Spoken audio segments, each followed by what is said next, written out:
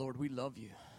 I thank you, God, for all you've done in our hearts, all you continue to do. I thank you for the grace you've shown to us. Lord, we want to come into revelation of who it is you are. God, we have spent much of our life assuming, making assumptions about you without knowing the truth of you. So I'm asking, Abba, you would, even this morning again, pull back the veils. Pull back the veils that cover our eyes. Remove the scales that blind us. We could see you as you are. See you for who you are. We're so grateful to you. We love you, Lord. We love you. Oh, we cherish you. We cherish your Son. We adore you, Abba. Come, I ask, Holy Spirit, rest on us this morning. I pray the spirit of revelation and the knowledge of Jesus, let it be released here, God. Let our hearts come alive in love. Wonderful. In the name of Jesus, everyone said amen. Amen. Good. Turn with me, if you will, in your Bible to Matthew chapter 22. I think I'm going to take a few weeks just talking about the story of the gospel, story of the romance of the gospel.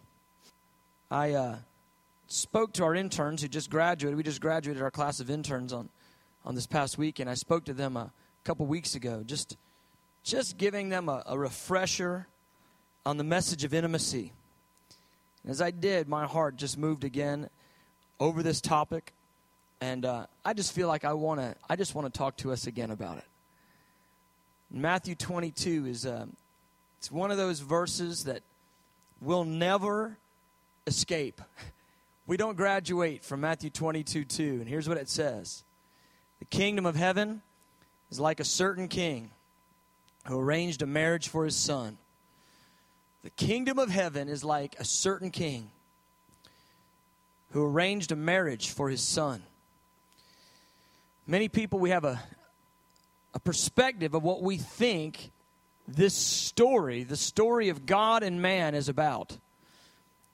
And I think all the different parables that Jesus gives, they illustrate a facet of the story. And Jesus, here in Matthew 22, he's there at the end of his life. It's right down to the last week of his life. And you know how that is. If you're getting ready to go on a trip, you've got the house sitter there, and you got your list of things, and 1, 2, 3, 4, 5, but you're getting ready to go out the door, and you got your list, and you say, hey, there's one more thing I need to make sure you get, and you emphasize it right there.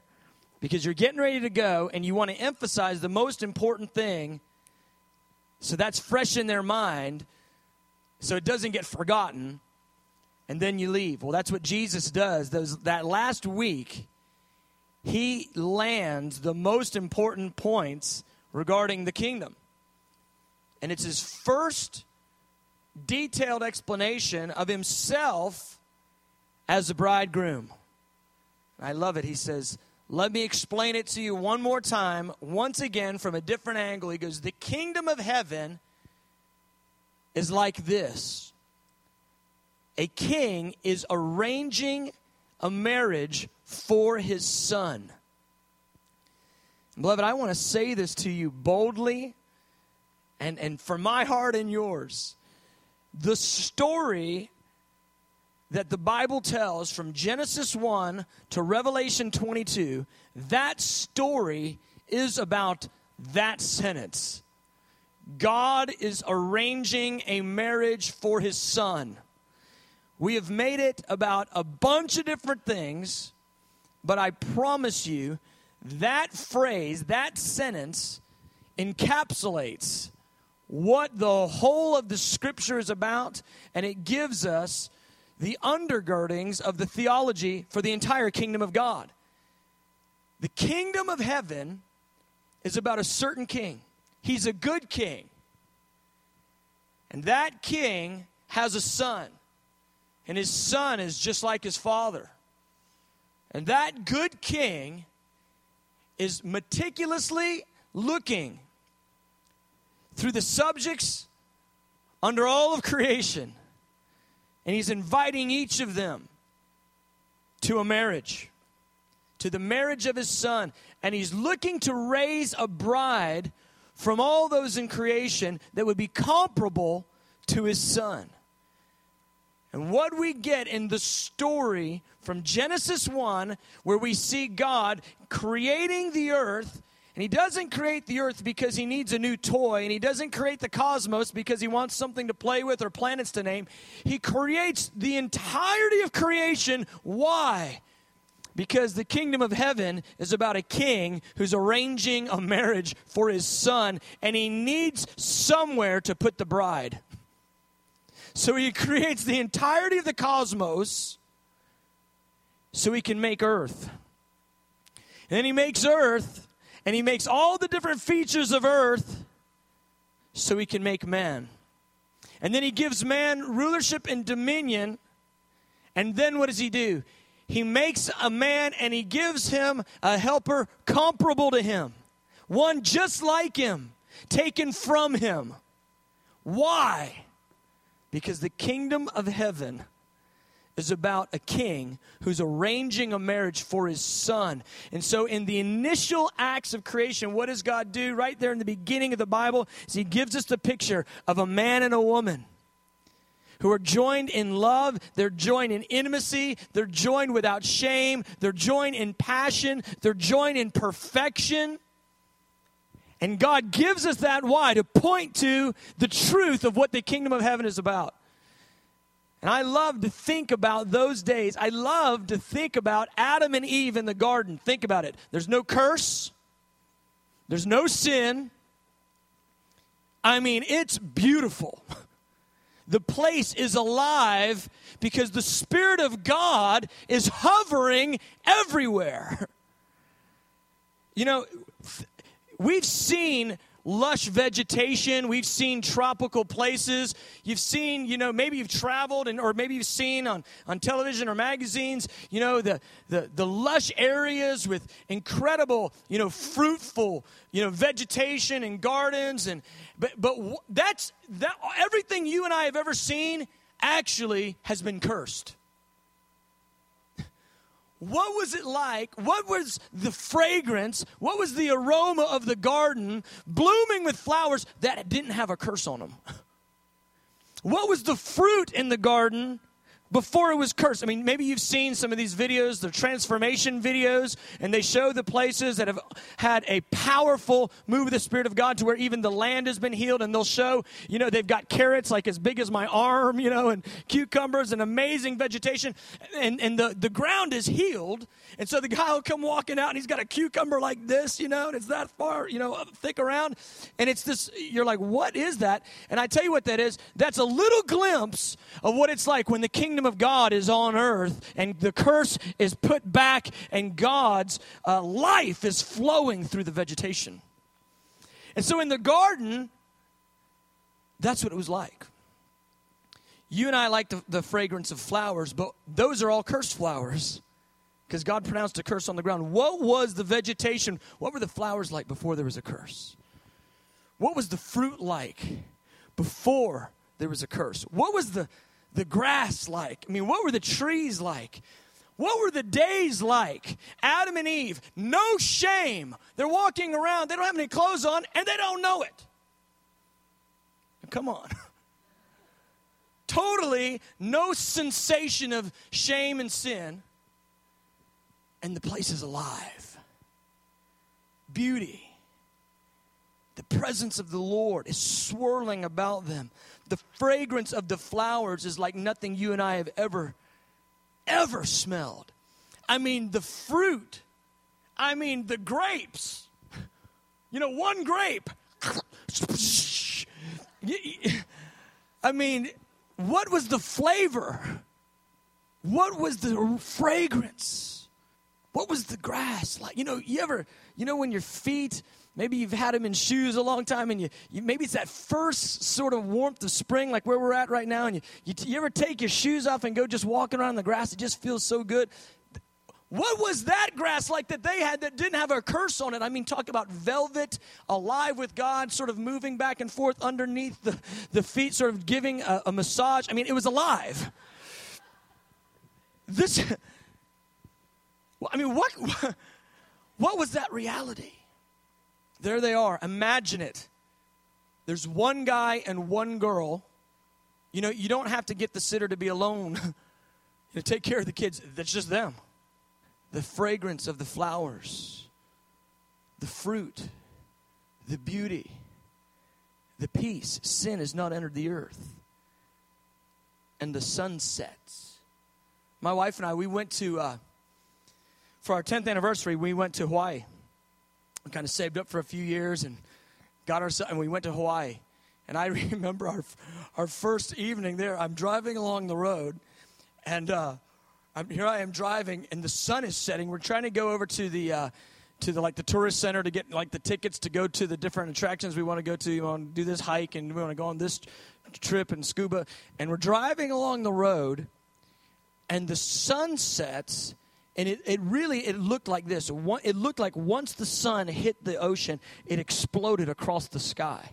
I'm driving, and I look, and I go, whoa!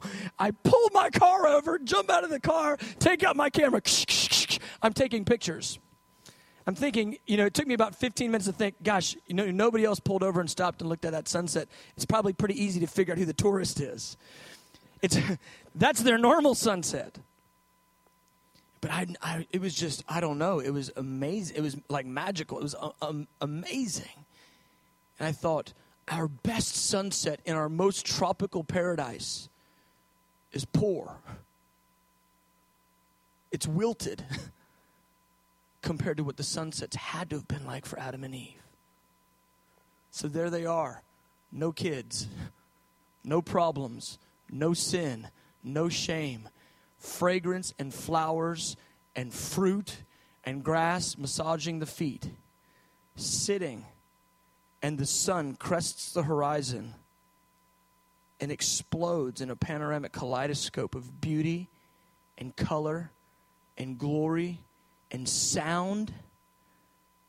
There's verses that give us implications that there's more than just human sounds going on. There's that the vegetation and the plants were perhaps emitting sound and being alive, and the angels singing. Perhaps Adam and Eve could potentially even hear them singing in that place of perfection. Why does God start creation there? The kingdom of heaven is about a king. He's arranging a marriage for his son. And what he's trying to do, the story of Genesis 1 and 2, is he's trying to give us a picture of the purposes of his heart. And every marriage from that moment till now, forever, is a signpost. Ephesians 5, it tells us this. It's a signpost speaking of the truth of this. God has a son who's going to marry a bride. And that's what the whole kingdom of heaven is like. This story that you and I are a part of is about this. God is arranging a marriage. His son desires a bride. And you and I, who said yes to it, we get to be partakers of divine love and beauty of supernatural proportions like our mind and thought has never conceived. It's the story of the gospel. This is the story of the romance. Beloved, this is our future. This is our life and our destiny. And we will experience forever in a place far superior. In intimacy, in passion, in beauty than Adam and Eve ever had. That's what Genesis 1 to Revelation 22 tells us. That's what the whole story is about. I remember, I want to tell a little bit of my testimony. Because for a long time, I was in ministry, and I was fiery for God. I mean, fiery for God. I wasn't trying to have a reputation. I just remember this. Before I got saved, I was really overt about sin. I just have always kind of had this wiring in me. If I'm going to do it, I'm going to do it serious. I'm going to do it, as hard as I can. And when I was unsaved, I did it as hard as I could. And when I got saved, it only made sense to me that salvation wasn't just something you just sort of did, just sort of like added on. It was, no, I was so hard in my sin this direction, it just made total sense. You just go as hard as you were going that way, you go that hard the other direction.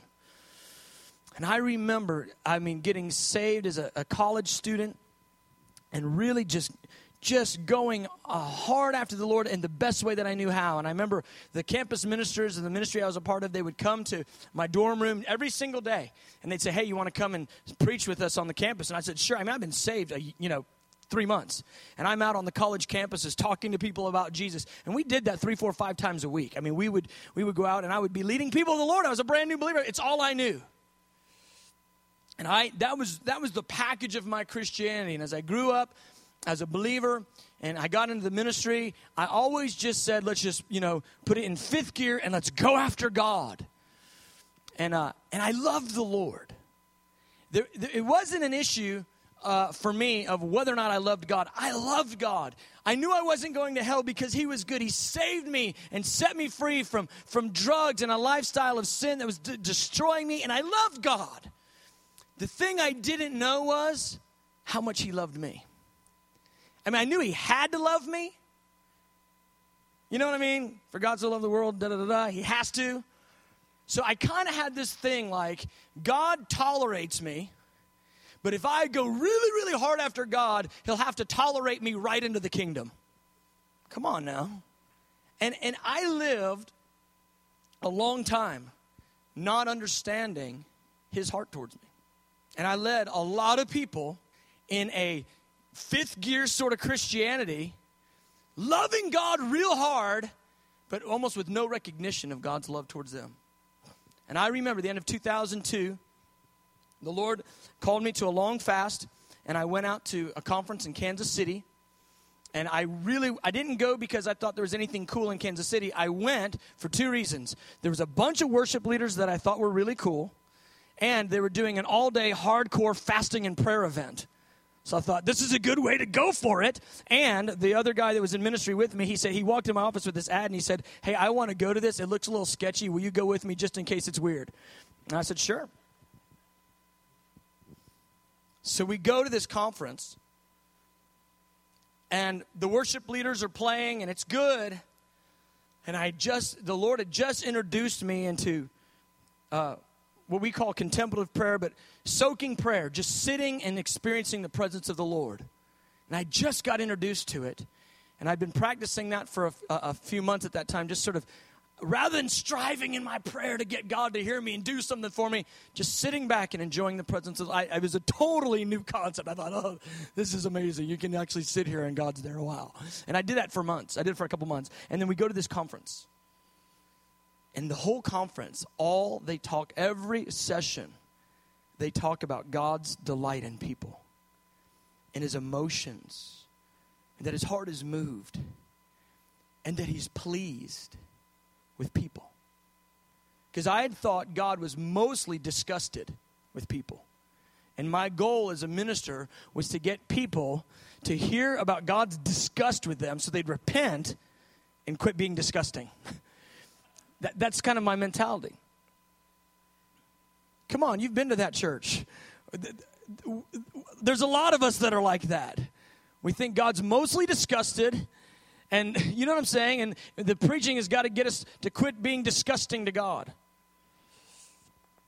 And he started saying, the ministry, all the different ministers were saying, God loves his people. Even in their weakness, he delights in them. And it started impacting me. And I remember getting hit with arrow after arrow, and it was like little explosions going off every session. And what was crazy to me, and on this side, I realized they didn't even crack the book of Song of Solomon, the whole conference, until the very last day. And Song of Solomon has become a majorly important book in my life. But they didn't even crack it till the last day. They just used scripture after scripture after scripture from Genesis to Revelation explaining the storyline of the romance of the gospel. God's love and desire for people, even in their weakness. And I remember that last day of that conference, I remember just being so tenderized because of the revelation of God's love. When they said, let's look at Song of Solomon, I was like, yeah, I want to see what this book says. Now, for me, that was a major departure because I was a hell, fire, and brimstone preacher. I had been really impacted through the Brownsville revival. They had one message that they preached a bunch of different ways every single night, and it was, you're going to hell, you better get down here and repent. And I was massively impacted by that. And so, for me to want to turn over to the book of Song of Solomon and go, he thinks I'm lovely. It was a major departure from where I'd been. And I remember they began to preach out of that book, and I got a 20 CD series that goes verse by verse through the Song of Solomon, and I listened to it twice. And I remember going back to my youth ministry, and I literally for 3 months I walked around inebriated on the presence of God's love for me. I was so alive with love. I remember just being like lit up and smiling. And I remember I come out and I'm going to preach a message and I'm going to talk about being lovers. Ones that God loves and lovers of God. And I crack open the book of Song of Solomon and I start talking about, he says he is ravished over us. And I remember preaching this to our young people. I remember them turning around and looking at me, like catching me after service, like, what happened to you and what are you talking about? What do you mean, Song of Solomon and God, and he's ravished and all this. And it was such a massive departure. And I ended up processing it through, and I remember 2 years later after that experience, I was talking to a friend and leader and friend of mine, and he said, and he's a minister, and he said, I talk to people and I counsel them to change how they act. But to get them to change their personality, he goes, you can't change a person's personality. Because you can tell them to change what they do, but to get them to change their personality, he goes, only God can do that. He goes, I watched you for the last 2 years. He goes, God has changed your personality. How did it happen?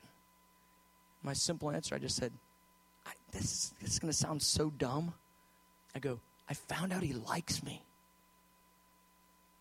God likes me.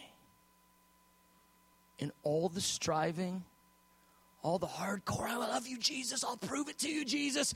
All the internal, exercises to try to get God's approval, all of them, they just settled down. And I realized I could be still, and whether I did all these amazing things or I did nothing,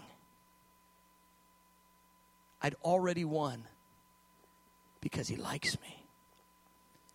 Beloved, this is our story.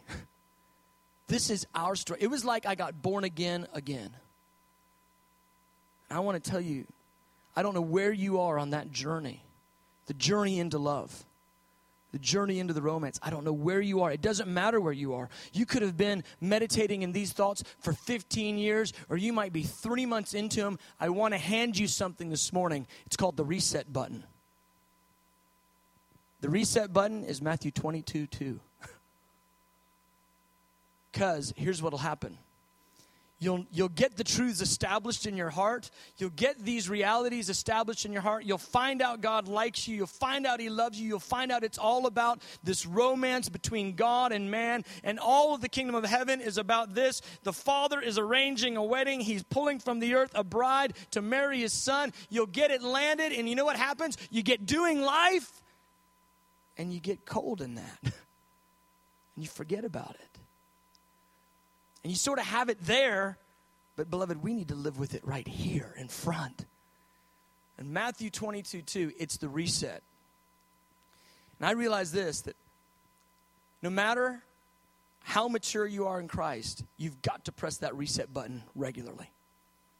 No matter how many times you've heard the messages, you've studied the intimacy passages, no matter how many times you've read the verses about the emotions of God, you've got to press the reset button regularly, because we're human beings. We will go through life doing all this stuff and growing cold, waning in our passion and growing cold in our understanding of God's love for us. You know, it was revolutionary for me when I realized this.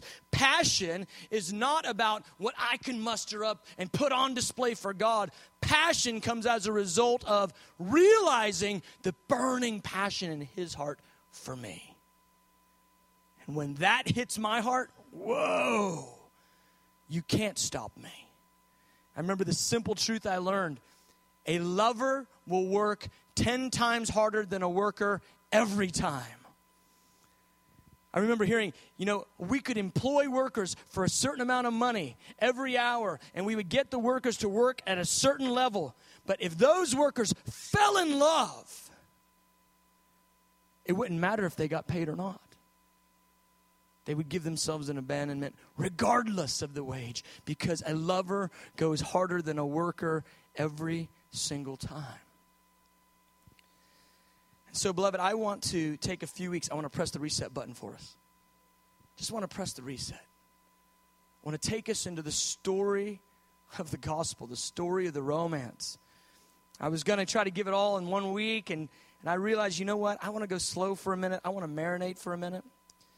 I want to get us out of our running and gunning, and I just want to take a moment and think about the way God feels about us.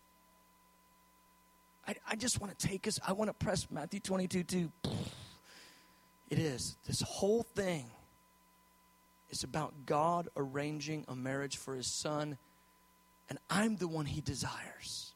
You know, somebody asked me, he said, well, how do you get, you know, you're a guy, how do you get over the whole Song of Solomon girl thing? You know, like you're the girl and, you know, dressed in white and, you know, flowers and roses and, you know, cakes and, like, how do you get past that?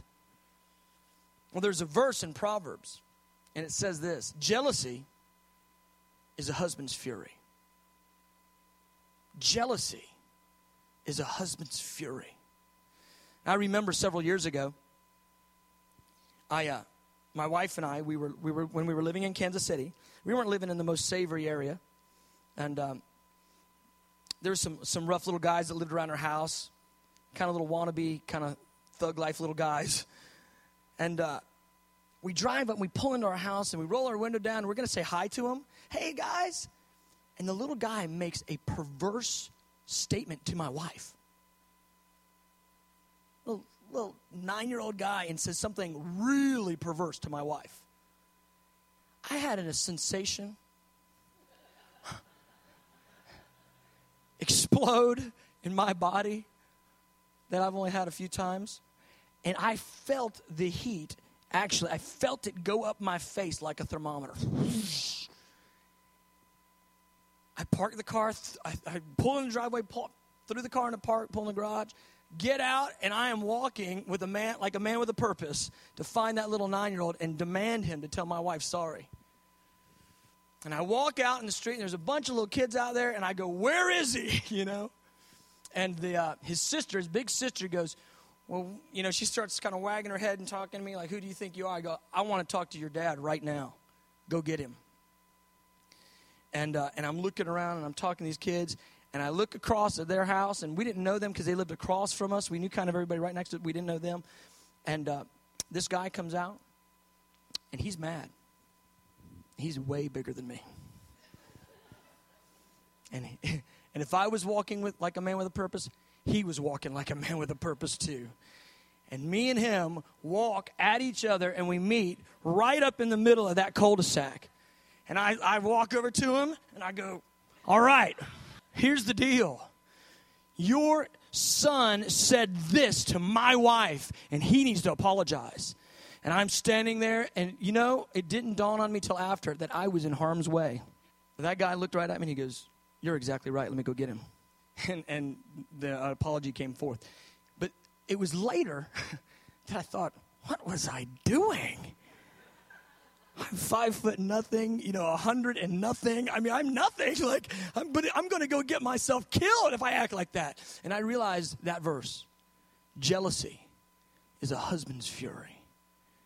And all of a sudden, I realized the story of Song of Solomon is not some kind of weak sort of, if you're a guy and you need to read it, you're sort of, overly effeminate. All of a sudden, I realized this is the story of a burning, passionate, fiery bridegroom who loves his bride and will stop at nothing to see that she is his.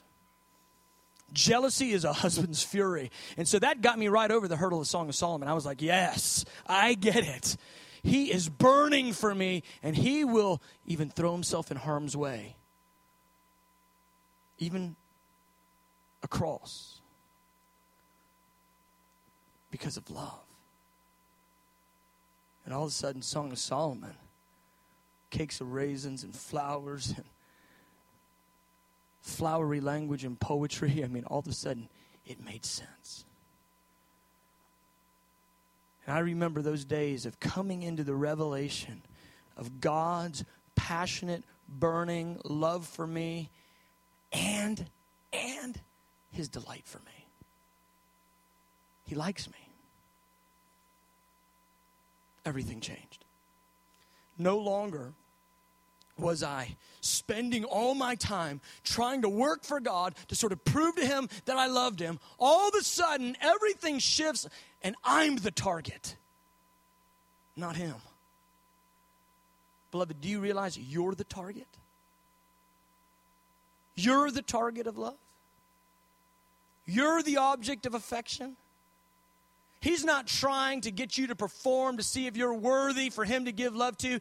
He is shooting arrows of love at you every single day, trying to woo your affections that you would run after him. That's the story of the gospel. This is the story of our life. I tell you, when the lost hear the story of the gospel, when they hear that God is a man in love, that their maker is their husband and he is burning in passion for them. When the lost hear this, all those lies about who God is and what he's trying to do, they will fail in an instant and they will see the burning heart of the God who's desired them from eternity past and is working all the activities of this life. Why? For love. It'll change everything. I tell you, I want to be a preacher of love. I want to be a preacher of the love of God to such an extent that when I say Jesus loves you, it comes out of the cliche and it turns into thunder resonating in the chest of the lost. So that phrase becomes reality. Oh, that we could understand. We've been commissioned as a people to love a world that's lost, but you know what the challenge is, beloved? You know what the challenge is for us? We're trying to tell them that Jesus loves them. We're trying to show them the love of God. But you know what the problem is? We don't know it. How do we tell people that Jesus loves them when we have not understood the love of Jesus for ourselves? Therein is a massive issue. A massive problem. This whole story, it's about God's desire for us. I want to give you two truths that changed me forever. And I know these are simple. I'm pressing reset for us. I'm pressing reset for us. And you know that you need the reset button pressed when these thoughts don't move your heart. That's how you know. When your passion wanes and you get cold to this truth, God became a man because he loves people.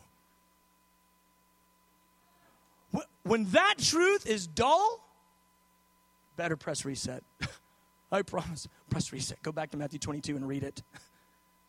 The whole thing is about a marriage. And God has made you the target. Because he loves. Because he desires. Two truths that changed me forever. I'm just going to give you two things that changed me forever. And two keys. Now, they're not all the keys, but two things that'll help you keep your heart alive. Number one truth that changed me forever, that when I press reset, I come back to this truth. So simple. God loves me even in my weakness and frailty.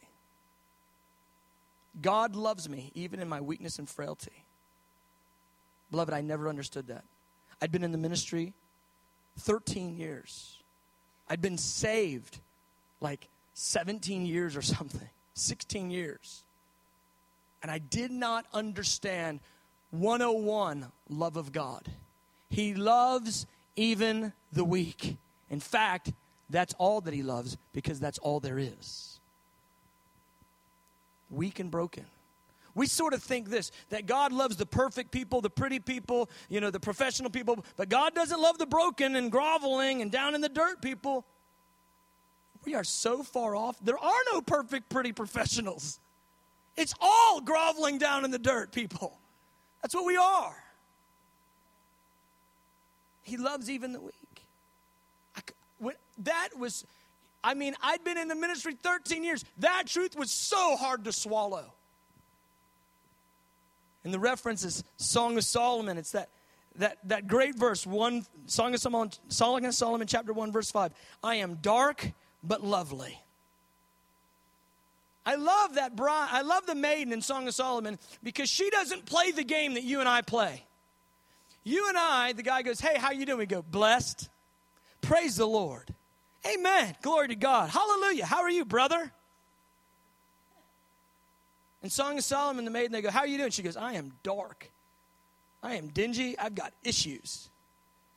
I am weak. I am broken. I am frail. I'm trying and I'm falling. My knees are bloodied. And I'm sweaty. And it's rough. She doesn't play that religious game of pasting everything over with whitewash and plastering a little smile on her face and acting like, praise the Lord, when everything is falling apart. Somebody said, well, brother, that's not a good faith confession.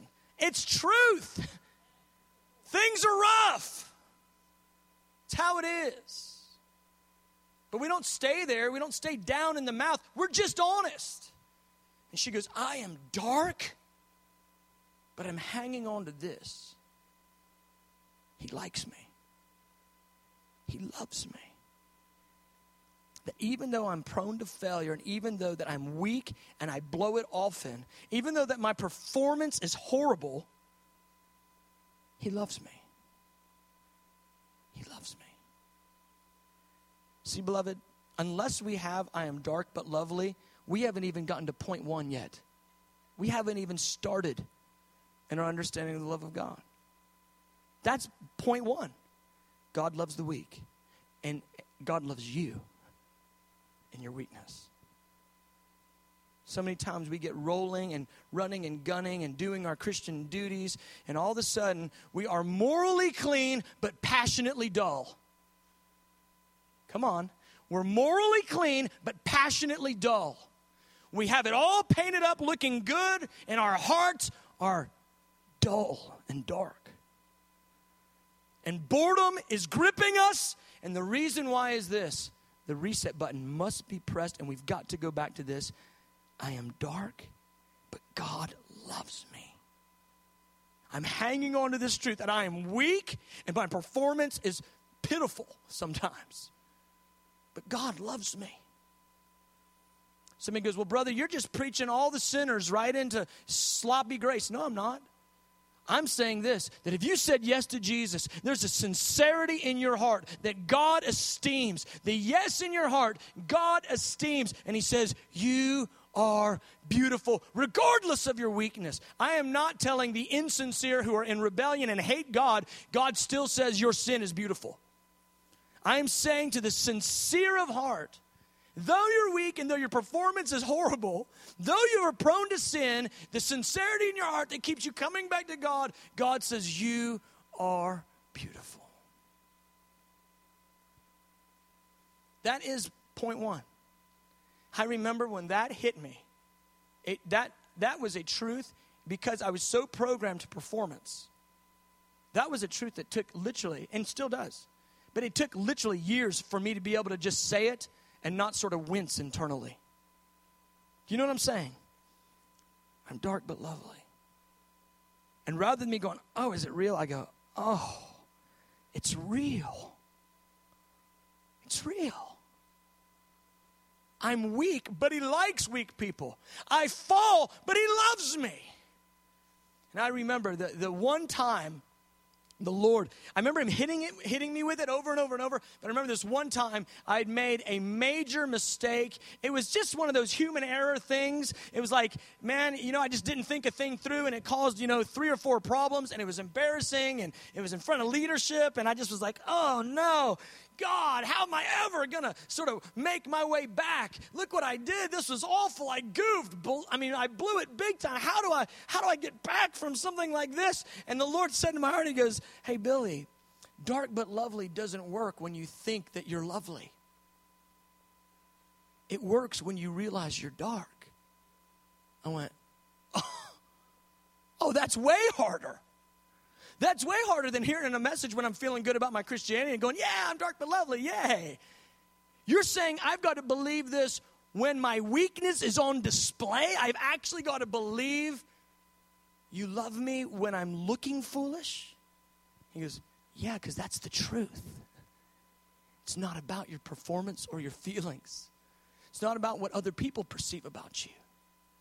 It's about the reality the way that I feel about you, and I am never surprised. Did you ever, we kind of think God is surprised by our failings? Do the math. He knows everything. He knows tomorrow just as well as he knows yesterday. I guarantee you, he's never shocked by you. We're shocked by ourselves, and that's like the height of arrogance because we can't believe that we've got a propensity to failure and sin. But he's not. He's never surprised. Because I knew you were going to do that. I still love you. You're still beautiful to me. I still delight in you. I desire you. Beloved, that is point 1. When that thing hit my heart, it was a hard one to swallow because I'd been so programmed to performance. But when that thing hit my heart, the truth of this, that I don't have to be perfect for God to love me, everything began to change. He loves me in my weakness. So whether I do great or I do awful, he loves me. Whether I'm the star or just, in the dirt, it doesn't matter. I've already won. Listen, you've already won. You've already won. There's no better thing than the love of God for you. You've already won. You know how you won? Jesus dying on the cross. That's how you won. You can't perform better than that. You've already won. Saying yes to Jesus on the cross settles it. You can't perform your way into God's delight. He delights in you anyway. He delights in you already. You can't make it better. It's already as good as it gets. You've won. Quit working. Quit trying to make him like you. That's 101 of love. Though you're weak, he loves you. Though you're dark and prone to sin, he loves you. Second thing that just rocked my life. This one was equally as difficult to receive because I was so performance-oriented. That God believes my love is real. See, I lived my whole life working, trying to show God that I loved him. And what I realized was this. Before I lift a finger, just when I said yes and turned my heart towards him, God accepts my love as true. That was huge. And it was so shocking. I go, wait a minute. I don't have to prove. What about those verses? If you love me, you'll keep my commandments. You're hanging those over me, trying to make me prove that I love you through keeping your commandments. What about those verses? And he goes, no. You've misread the whole thing. He goes, I'm just trying to say that the way that you'll be able to keep my commandments is by falling in love. I went, oh, wait a minute. This isn't about getting the list and doing the list and saying, see, I did the list. See, I love you. He goes, no. This is about falling in love. If you love me, you will keep my commandments. That changed everything. So my love is real. And the point was this: even though it's a little love, it's real love. Even though it's immature, it's actual. No one would ever say that my children, my youngest who's 6, is not a person just because he's small. And God would never say that your love is not real just because it's immature. Immature love is real love. It's actual love. And God takes pleasure in your love when it's small or when it's great. Beloved, that, I tell you, that unplugged something from me. It delivered me from a performance mentality, trying to prove to God my love was real my whole life.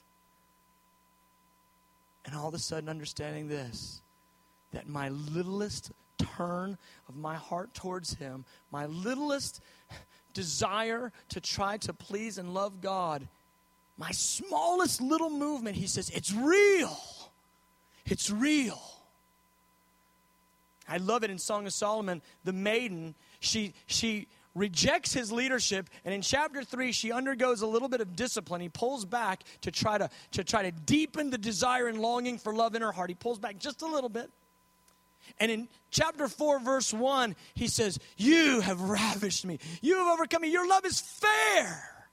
She hasn't even lifted a finger. She just said, I do want you. He goes, oh, your love is beautiful. She's not done anything to prove it yet. It's the experience that I had with my children. Each one of them. When they were born, and I've told these stories before, but we've got to press reset. I promise you. Each one of them, when they were born, they come out, and I'm there in the delivery room with my wife, and the children come out, and involuntarily I begin to weep uncontrollably because of that explosive cascade of love that overcomes me. They haven't done anything yet. They've not lifted a finger yet. They don't know my name yet. And I am overwhelmed in love. Why does that happen to us, parents? Because it testifies of God's love.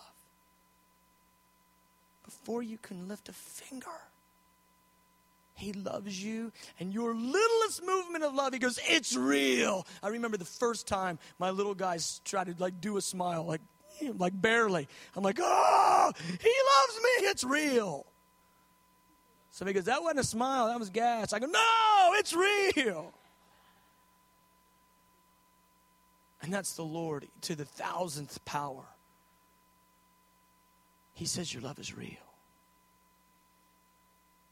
No matter how immature it is, no matter how prone to wander you are, your love is real. Hear it. Though you're weak, he says you're lovely. And though your love is immature, God receives it as real. Beloved, those two truths changed my life. It was like I got saved over and over, all over again. Well, I'm in my introduction. Sorry, I didn't get much through this. Let's hang out with this for a few weeks. What do you say? Yeah, let's go ahead and stand. Some of you find yourself toiling. Some of you find yourself, your passion is waning. Some of you find yourself performing. And you need to press reset, Matthew 22:2. You need to press the reset. We're just going to have a moment of prayer. I'm going to invite you forward. I'm going to ask the Holy Spirit to come. Help us press reset. This is our story, beloved. Oh, it's our story forever. And all your circumstances, they actually feed into the storyline. It's crazy. He uses everything to bring us into perfection and love. And we're going to talk about the story over the next few weeks. We're going to talk about the Father's perspective, the Son's perspective, our perspective. We tell the story. We've got to remind ourselves of the story. Come, Holy Spirit. The kingdom of heaven. It's like a certain king, a good king. He's arranging a wedding for his son.